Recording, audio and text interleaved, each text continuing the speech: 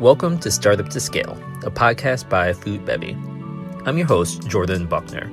Join me as I talk to aspiring entrepreneurs, seasoned industry experts, and everyone in between as we unlock the keys to growing from startup to scale.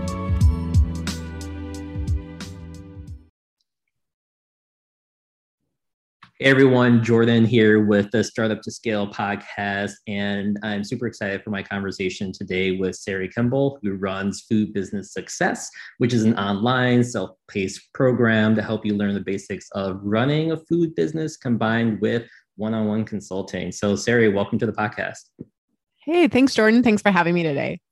So what I really want to get into today are the challenges that founders face when taking their products from an idea to that point when they kind of figure out they get product market fit, which is generally about like $1 million in sales or so. So from your experience, I really want to know, what are the biggest challenges that you see founders experiencing starting out? Yeah, I work with a lot of people in my early stage program, Food Business Success, where they just have that idea, right? Everybody's telling them that they should turn this into a business. They make the most delicious thing, right? And so I call it the nudge, right? And they're just like, ooh, maybe, what if, and I talk to people for 10 years, they've been thinking about this, or they've just kind of experimented, especially with COVID. We've had a lot of people starting businesses with COVID. Like, I was a pastry chef and I got laid off, and then I just started experimenting with ice cream, and creating this business. So certainly, one challenge is just a lack of awareness of the industry as a whole, because I see a lot of people coming from outside of the industry, and just food is so democratic, right? We all cook. We all can share very easily our food and our creations. And then when you go to turn it into a business, there's this whole thing called the FDA, and like having to figure out the industry and not, just not knowing it. So there's a big difference from like a food as a hobby and just sharing it with your friends and family to like really starting a serious business and wanting to step into entrepreneurship. So that's really where my Food Business Success program comes in, is really like the nuts and bolts, the foundations, the fundamentals, right? Oh my gosh. I just want to talk about that real quick, because I feel like there's this thing that happens in the food industry where, like you said, everyone has a strong experience with food because literally everyone eats. And therefore, everyone thinks that they could be an expert. But it's so challenging, right? There's so many people and steps involved in like bringing your product to market. And I feel like a lot of people aren't prepared for that. Right. Yeah. This little thing called food safety, or like, making money, making a profit, those minor pesky little details. Oh my gosh, that's wild. So when you're working with those like early stage founders, like they kind of have an idea, what are those kind of first challenges that they're overcoming? I'm guessing like getting the product made, figuring out manufacturing, self-manufacturing, the like what are some of those things? Oh gosh. Yeah. I think definitely pricing is a big one. And so we work a lot on cost of goods sold and valuing your labor and your time, making sure that you've priced, you have price parity in the market. So if you're selling at a farmer's market for $8, like you have room to, whatever your granola, and you have room in your pricing strategy to then go into wholesale if you want to, or Amazon or something like that. So pricing is a big one because people usually don't factor in their time. I've heard a couple of your guests say that as well. Like, you have to, like, your time is valuable, and eventually, hopefully you're going to replace your time with somebody else's. So that has to be in there. Certainly just food safety. Like a lot of people I work with have never even been in a commercial kitchen before, or been around the food industry, even like a restaurant or something like that. So understanding if they're going to self-manufacture, how to work in a kitchen. One of the biggest surprises, I think, for people is scaling up, right? Because they're working in their home kitchen. And I think it's just the biggest shock, because they think they're an expert at their product, right? Like I make these cookies at home in my KitchenAid and they turn out amazing every time and in my personal oven. And then you go to work with a co-packer or you go into a commercial kitchen and now you're working with, a 50 quart mixer or these giant rack ovens or commercial ovens. And, or I had a client, we moved there in Texas and we got their co-packing in Denver. And then the altitude, right, was a big shift. And it's not just a matter of like multiplying your recipe by 10 or 100. Like there's some wonky, like physical science thing that happens where it doesn't just work perfectly when you multiply it. I know that it's the strangest thing. I'm sure like I'll get a food scientist on here to really understand like why that happens, but you're right. You can never just multiply a recipe, even if you're using the same ingredients. Yeah. So I think people underestimate that piece of it. And then they go into a commercial kitchen or they start to work with a co-packer and they're just so surprised by how long it takes. Right. Plus like working with more commercial ingredients. It's not their like favorite vanilla from Madagascar or whatever, right? They're like higher end. So, we're value engineering the product a little bit, still making it a high quality product, but trying to get our cost of goods sold down. So that's definitely a fun area to watch people kind of go through that piece, which I think is such great training for just being an entrepreneur in general, because you really literally have to think like a scientist to figure out all of this stuff. Right. And I'm borrowing that from Adam Grant, but I love that concept of like approaching your business like a scientist and not like testing hypothesis and seeing what's going to work. And like, okay, that when I scaled it up to that, it didn't quite work out. And let me adjust one variable and, reduce the cooking time or increase the temperature or whatever. Right. And so we really have to put on our scientist hat. And it's such good practice for kind of the next thing I see is entrepreneurship in general. So Sari, I love that you talked about that difference between kind of a hobby, food as a hobby and food as a business. Here's the biggest question I hear a lot of entrepreneurs ask me. They decide to take their hobby to a business and they generally know kind of how to start, but then they say, when do I start making money? Like, when does the stress, like there's always gonna be some stress, but like, when do I not have to worry about whether my company is going to survive or not? What is that point? Is there a point? Never. The answer is never. Well, the answer is, what I always say is your only problem as an entrepreneur is that you think there shouldn't be problems, right? Like if we didn't have that one problem where we think, why is this happening? This shouldn't be happening. Why do I have so many problems? Then you'd realize like, oh, that's just how we roll. Like every business has 10 problems that you're always trying to solve. And the bigger you get, like people will look back with fondness on this like time when they were just creating the product and like think, oh, wow, that was such a sweet time. I remember when I thought I had all these problems scaling up or pricing or figuring out my food safety or what packaging. That was so fun. Like you kind of look back with nostalgia and then you're like, I'm in a real business and I always have problems, but you learn to think about them differently, right? I mean, you're an entrepreneur. I'm an entrepreneur. Like there's always problems in your business. Well, and I would say, you can reframe it. You don't have to call them problems if you don't want to, but but no, they are. And I always say, I agree. And I say that as you get larger, the problems don't go away. In fact, they just get bigger. And hopefully you get better at navigating them, right? I always like to say, I've never surfed, but using a surfing analogy, right? Like the waves just keep getting bigger and bigger, but you just get better at riding the waves.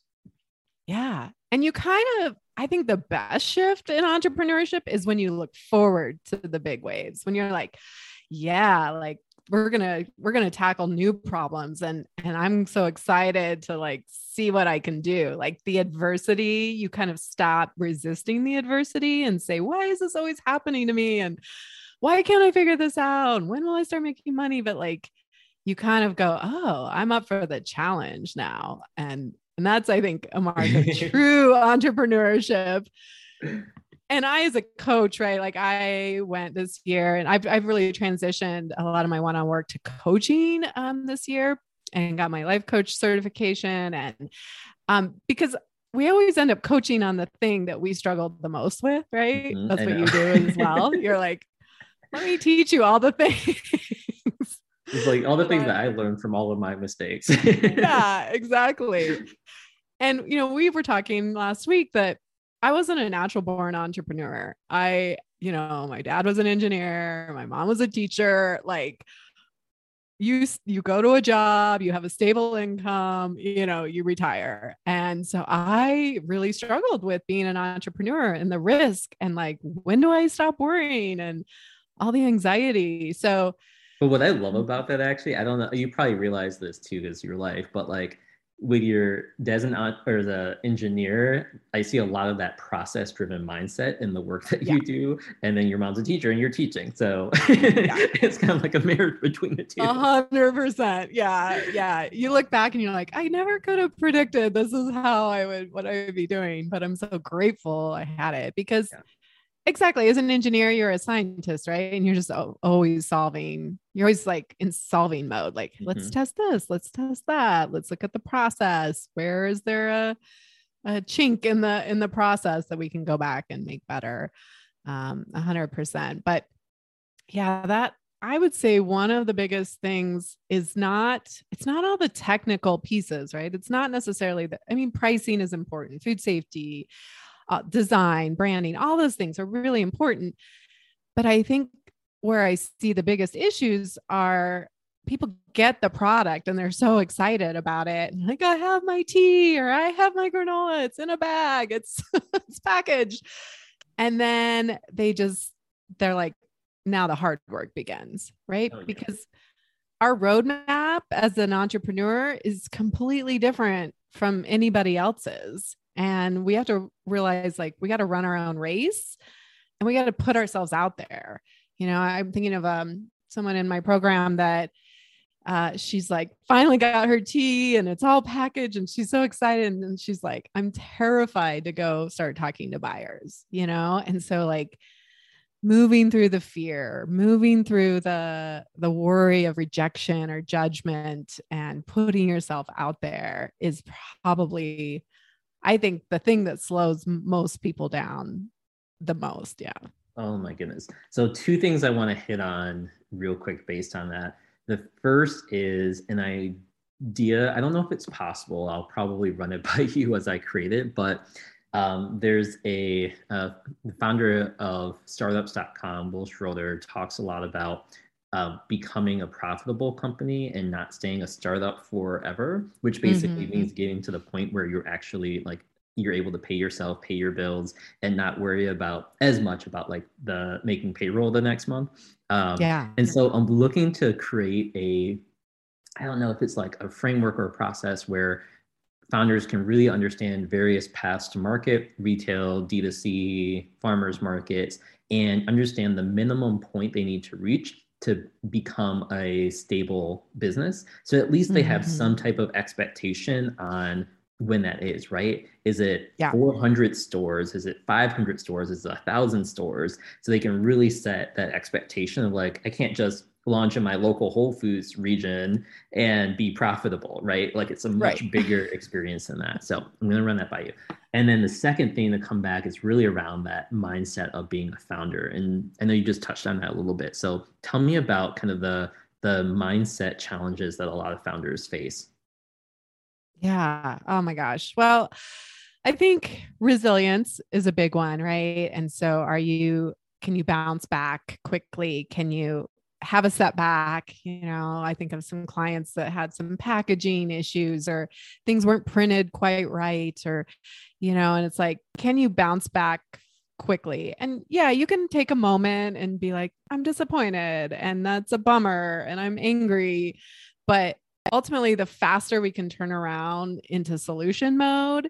And my favorite saying, the thing that I use all the time is it is what it is, right? Like that is that is your super weapon in entrepreneurship.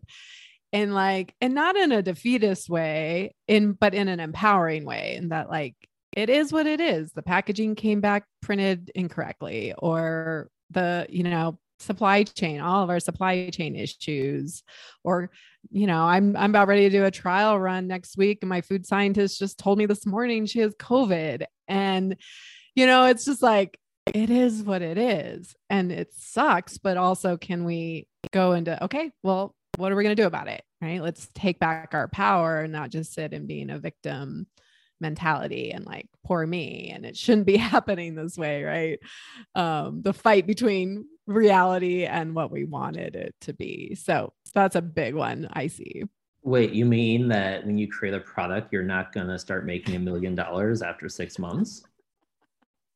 Oh my gosh. Like Oh man. the one of the biggest things in addition to like the things going wrong that I feel everyone faces is the boundary of time, right? Everything in most industries, but feels like especially food just takes a long time. It And most does. people are on different schedules, right? Like you think about large retailers, and a lot of them do category resets once a year. Right. And if you don't get in that year, then you have to wait a whole nother year, right? Depending on that timing, that can be almost 2 years. As a founder, like that can put you out of business, right? You need everything to Right. happen like tomorrow because you're running out of money quickly and you need those accounts to survive. And so, Yeah. have you experienced that? I'm sure you have, like with your clients, of like everything's just happening so slowly and everything's taking 3 times longer than it should. I know. I know. When you come from like the outside world of like, I don't know, especially people who work in like business kind of levels where they're like, they have an expectation of things moving a lot faster than they do. And certainly I see it from product creation, right? Getting into a co-packer, like getting your packaging designed, everything takes so much longer. And now we're dealing with supply chain issues and all these other things too. So, um, but once they have a product, I always recommend like we need a short-term strategy and a long-term strategy. And we need to be working both of those.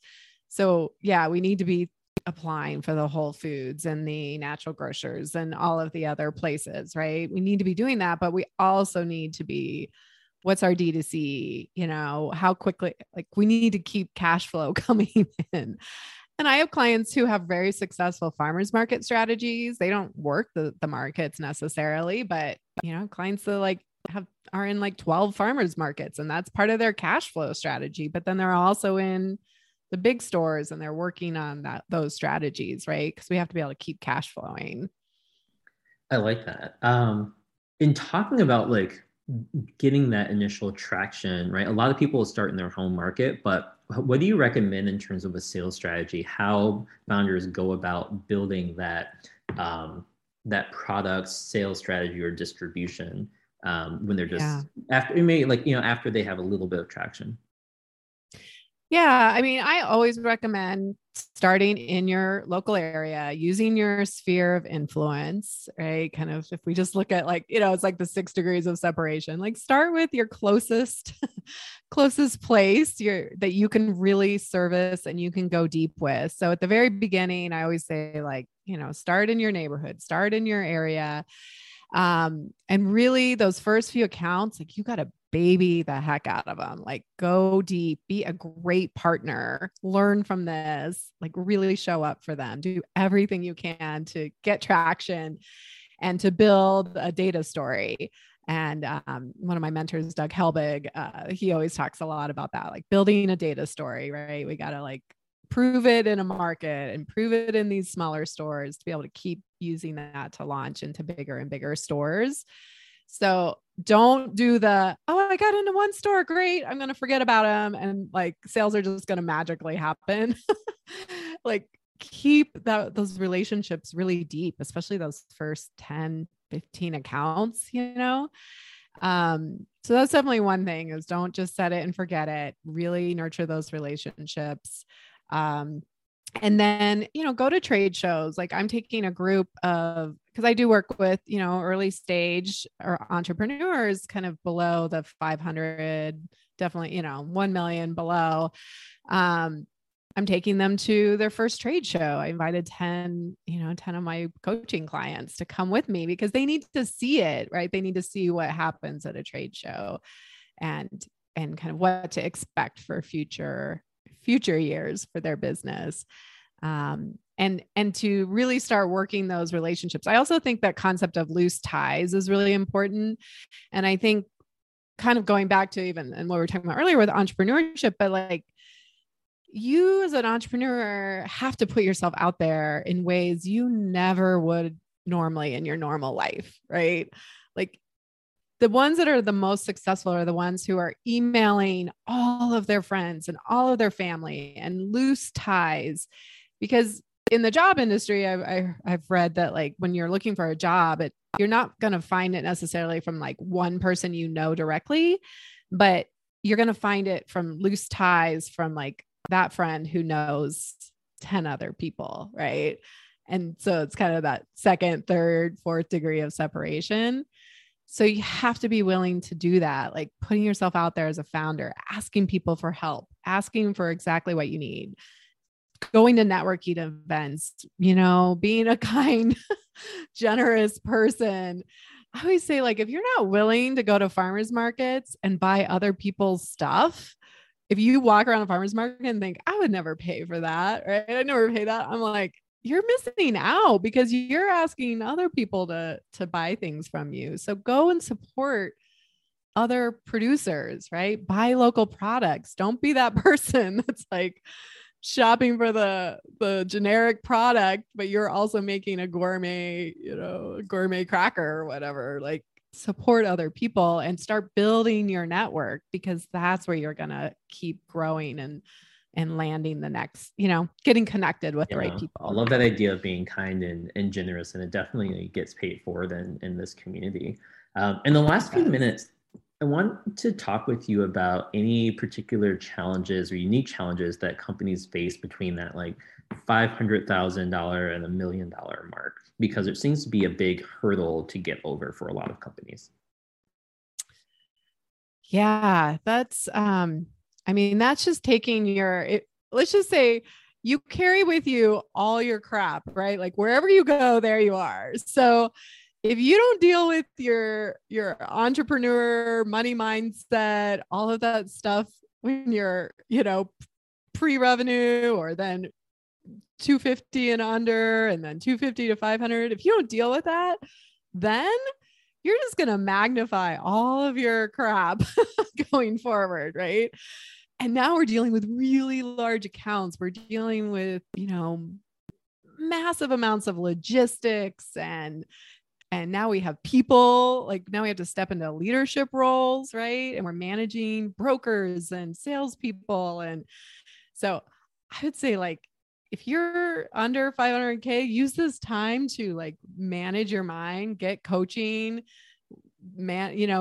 create an entrepreneurship mindset of like problems are forever and I'm going to run my own race and I'm not going to sit and compare and despair, and I'm going to make investments in my business. That's a big one, right? Like, are you willing to make some investments? Like loans aren't a bad thing, right? Like let's not take our consumer mindset into our business. Like business loans are there for a reason, but we have to be strategic about it and get advisors and, work with other experts in the industry. Definitely do not be like a siloed solopreneur. You just can't, because when you're scaling to 1 million, yeah, you're going to have staff. You need a lot of outside help. And so, yeah, wherever you go, there you are. So you might as well work on your BS. Yeah, you're so right. Your problems do come with you. And I see so many brands, there's so many founders that never really get to what I call product market fit, which is having a high velocity product in the channels that you're selling in, and repeat sales of, I usually say at least like 40% are people who love your product, or 30%, somewhere in there. Like if you don't get to that product market fit below 500K, like those problems are just going to continue to grow, and you're going to end up having to make major changes to your packaging, your product, your messaging, and it just gets so much harder to make those changes as you get much larger and get your product into more stores. Yeah. Yeah. 100%. So work on it while you're in the early stages. And then, yeah. And leadership is a big one. You know, a lot of people maybe haven't been leaders. I know this year is all Mhm. about leadership for me and bringing on employees or working with, making investments in my business, making investments in the people Especially I when it's work been with. your baby, right? Like you've Yeah. built every piece of it. And so when something strays by someone else's idea, it's hard to let go of that versus, if you're working at a corporation, like you don't own the company. And so like if someone Right. else makes a suggestion, you might not like it, but you're like, oh, whatever. Right. Yeah. So I love 100%.